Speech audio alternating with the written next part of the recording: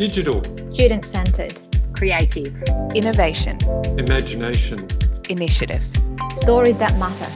I'm Chie Adachi, and this is Tales of Teaching Online, brought to you by Deakin Learning Futures. Hello, everyone. Welcome to this episode of Tales of Teaching Online. And today I'm joined by Professor Lisa Hanna, our Dean of Students at Deakin University, to talk about all things students as partners. Welcome, Lisa. Thanks so much for having me, Chie. Delighted to be here. Right. So in getting started, could we start by getting a bit of a sense of who you are as a scholar, as Dean of Students, and as a person? Please tell us a little bit about yourself. Thanks, Chie. Well, I've been an academic at Deakin for about 12 years now. I've been Dean of Students for 2 years, but I am originally from the UK. You may be able to hear from my accent, and I am a public health and health promotion academic, a research and teaching scholar. So my career trajectory started off, I worked postdoctorally in the UK in a variety of public health contexts, academic contexts, moved to Australia as a baby lecturer, and have taught across a wide range of undergraduate and postgraduate courses within our Faculty of Health here at Deakin, within the School of Health and Social Development. So was moved through a series of leadership positions. I've been in various learning and teaching leadership positions and within the school and faculty, and then held various committee positions across the university, but was really delighted to become the second Dean of Students at Deakin a couple of years ago, following on from my predecessor, Bernie Marshall, who was our inaugural Dean of Students, because it's such an exciting role, the Dean of Students at Deakin, and the way that it is framed is really intriguing and interesting to me. It offers an opportunity to really engage with our students in depth and richness, whilst also being part of the wide range of innovations and initiatives that we have across Deakin to improve the student experience, particularly within the learning and teaching space, but other associated aspects of the student experience as well. So that's me in a nutshell, and delighted to be in the role. Wonderful. Fabulous to hear your enthusiasm and passion for this role as well. And I think we're lucky to have you as our Dean of Students. So it's been quite a ride for our students, really quickly move into learning online, obviously last year. So what's been your observation of how our students have coped? Any key insights that you could share, and something that you've observed as, Dean of Students? Yeah, I guess my first observation, Chie, is that our students as a cohort, as a population, have coped remarkably. The capacity for change, the resilience under enormously pressurized circumstances has been astonishing. And as always, I'm humbled by our students and I'm inspired by them. I think students are obviously part of our community more broadly, and they're like us, like everyone we know, they struggled enormously through the pandemic and the transition to the pandemic for those reasons that are beyond the classroom. But largely, and I think our data and our student surveys indicate this, largely students were really happy with the way that Deakin responded to the pandemic. They have gained in confidence across the pandemic in terms of their learning and teaching online, and certainly in their confidence in being assessed online. So I do want to frame our students as having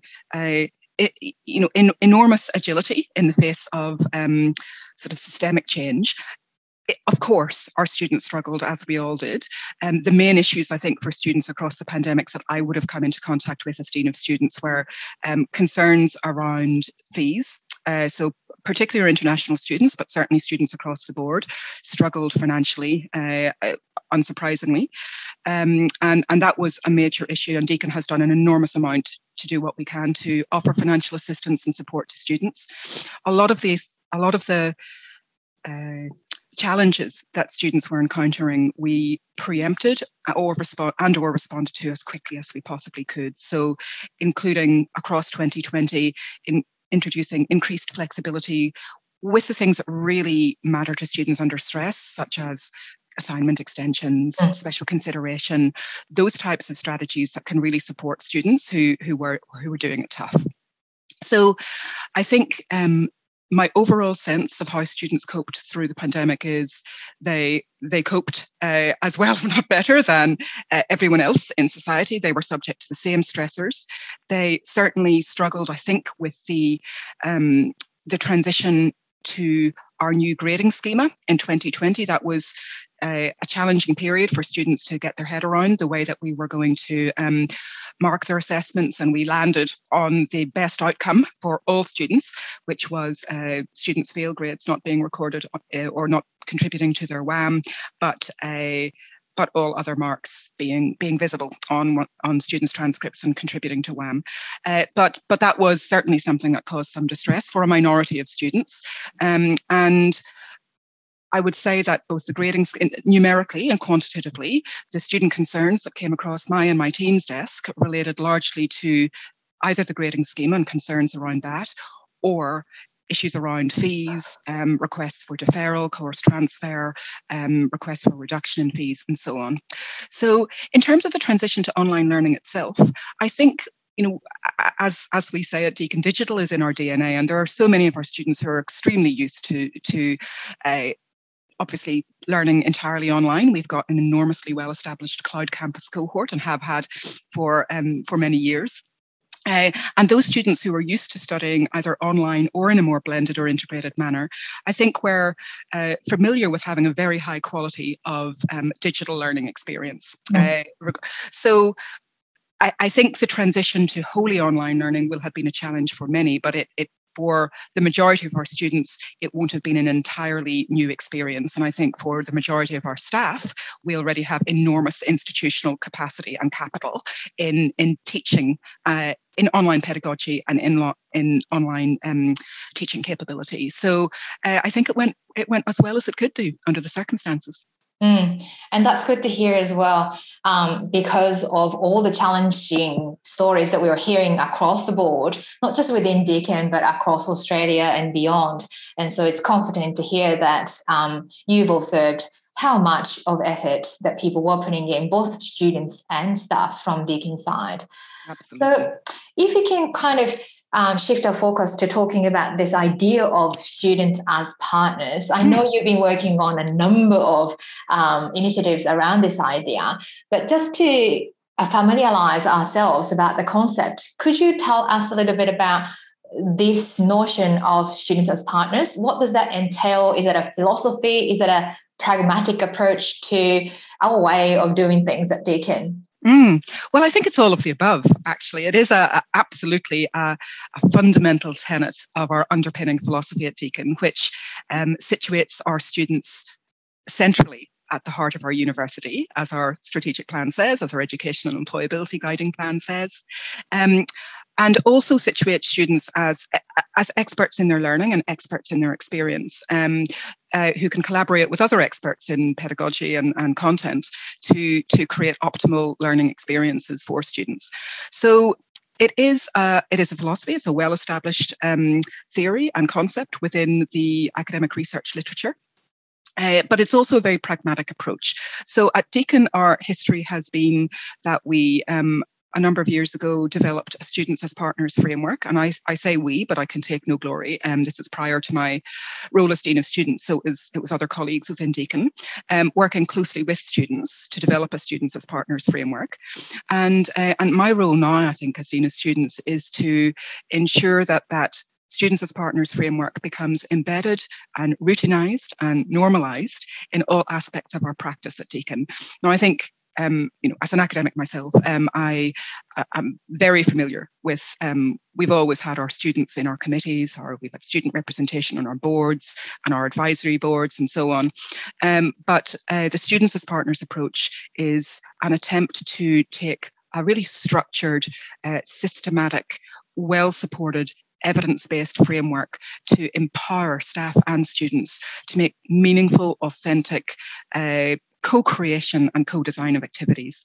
So the Students as Partners framework situates students as various levels of involvement in the creation and the design of our student experience, particularly our student learning experience, but all aspects of the student experience, ranging from students as sounding boards, which is probably the mode that most academics at least are most familiar with in terms of seeing their students as representatives in committees and so on. Students as feedback, which we obviously use regularly through our feedback surveys, but through them to students as influencers, students as decision makers, and students to genuine partners in co-designing and co-delivering initiatives with staff, where there is no differential or hierarchy of expertise, I should say. There is obviously differential expertise around the table, but students as equal partners collaborating with staff to create the optimal student experience and the best outcomes for our students. So that's what we're trying to do here. And it's not a new concept across the sector, of course. There are lots of universities and lots of really wonderful researchers doing some great work in the students as partners space. So I'm just delighted that Deakin is a part of that and contributing to the national and international conversation. And we certainly hear a lot about this, that across Deakin, lots of things happening. So why do you think this matters, especially for us at Deakin, students, teachers, and probably universities across? Well, Deakin, as you know, performs very well on indices of student satisfaction, but we can always improve. And particularly in this rapidly changing world that we find ourselves in. I mean, the world's always rapidly changing, but it's fair to say that over the past couple of years that that sense of transition and disruption has been significant and qualitatively different than the change that we deal with in other times. I think it's even more critical than it ever was to ensure that students are working with us as practitioners, as educators, as academics, as professional staff, to create a student experience that is better and that meets their needs in a way that is optimally authentic. I think students are seeking more and more of a sense of belonging, engagement, empowerment in their learning. And I think it's time for us to, or it certainly has been time for some time, but it's time for us to ensure that partnership drives us to create ever more innovative and student-centered and student-focused practices across our institution. So that's why it matters to you. Yeah. And that's great, because I agree. I think lots of the data points and feedback that we had from students talked a lot about how they missed engagement and more interactions in a different way with the university.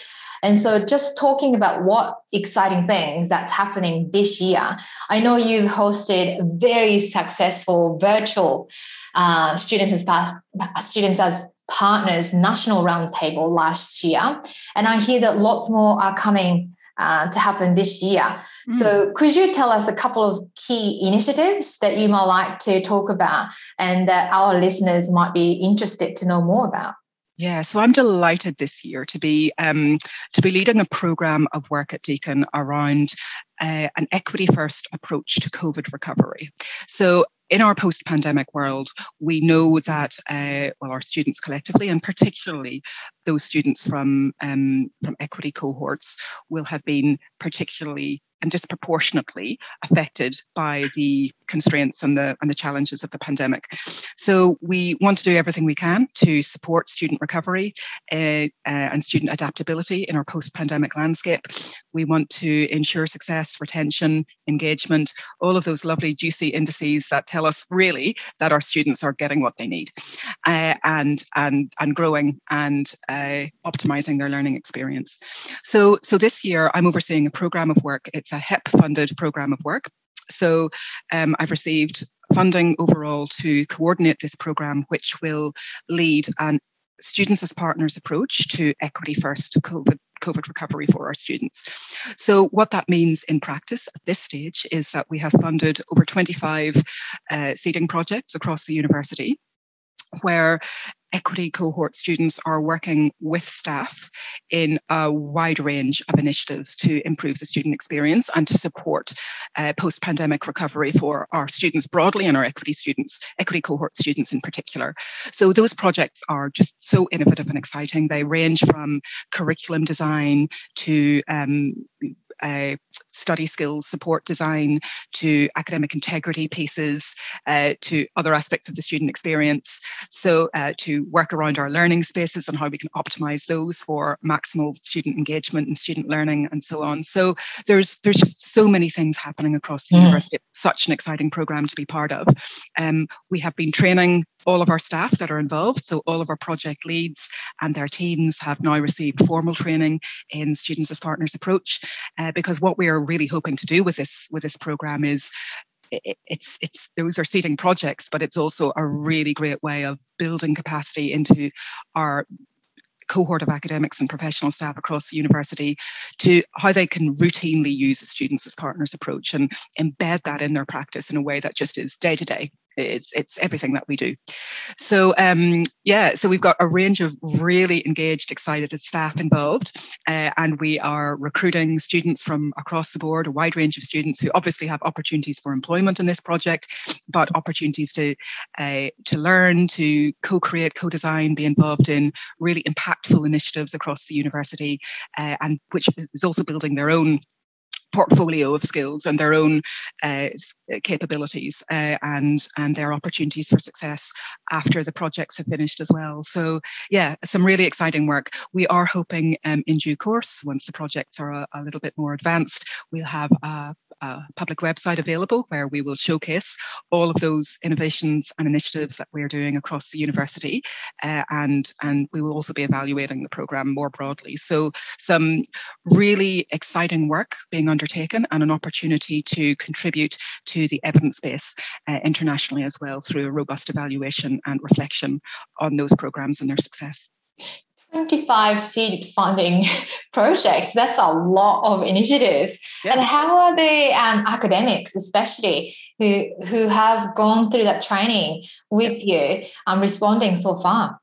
Oh, so enthusiastically. We've got a really vibrant community of practice occurring, and there are ripple effects for all of these projects. So other staff get involved, they see the success. But yeah, academics, and I mean, there are many professional staff involved as well. So many members of all of our colleagues across the university are working in genuine partnerships. They're enormously committed, really enthused, and I've got a wonderful team supporting those staff. So I think it's going really well so far. That's great. And anything about sort of them enacting on the framework? Because I think what that framework does really well is that given that language to talk about what it means to be working with students as partners. So are you working with students as in decision-making process or sounding board or these kind of ideas? And how are they responding to that framework itself? Yeah, really well. And I think, as I alluded to before, I think so many of us as practitioners, I think informally feel that we are working with students as partners. We talk to students all the time, we consult with them, or we occasionally work with them. But so often I think we lack a robust theoretical and also applied framework to really allow us to locate our activities within a structured, coherent theory that allows us to reflect exactly on what we're doing with students and match a student's activity to the mode of engagement to the outcomes that we're trying to achieve.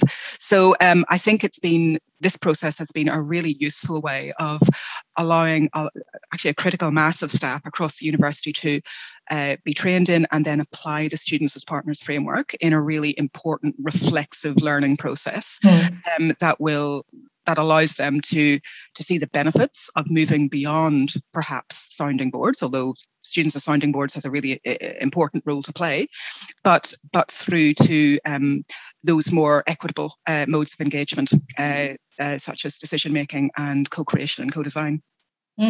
Fantastic. I'm really looking forward to having a look at your website when it's ready, those stories coming out of those initiatives, especially students' voice, I suppose, once you really start to work with them, how they're responding to these initiatives.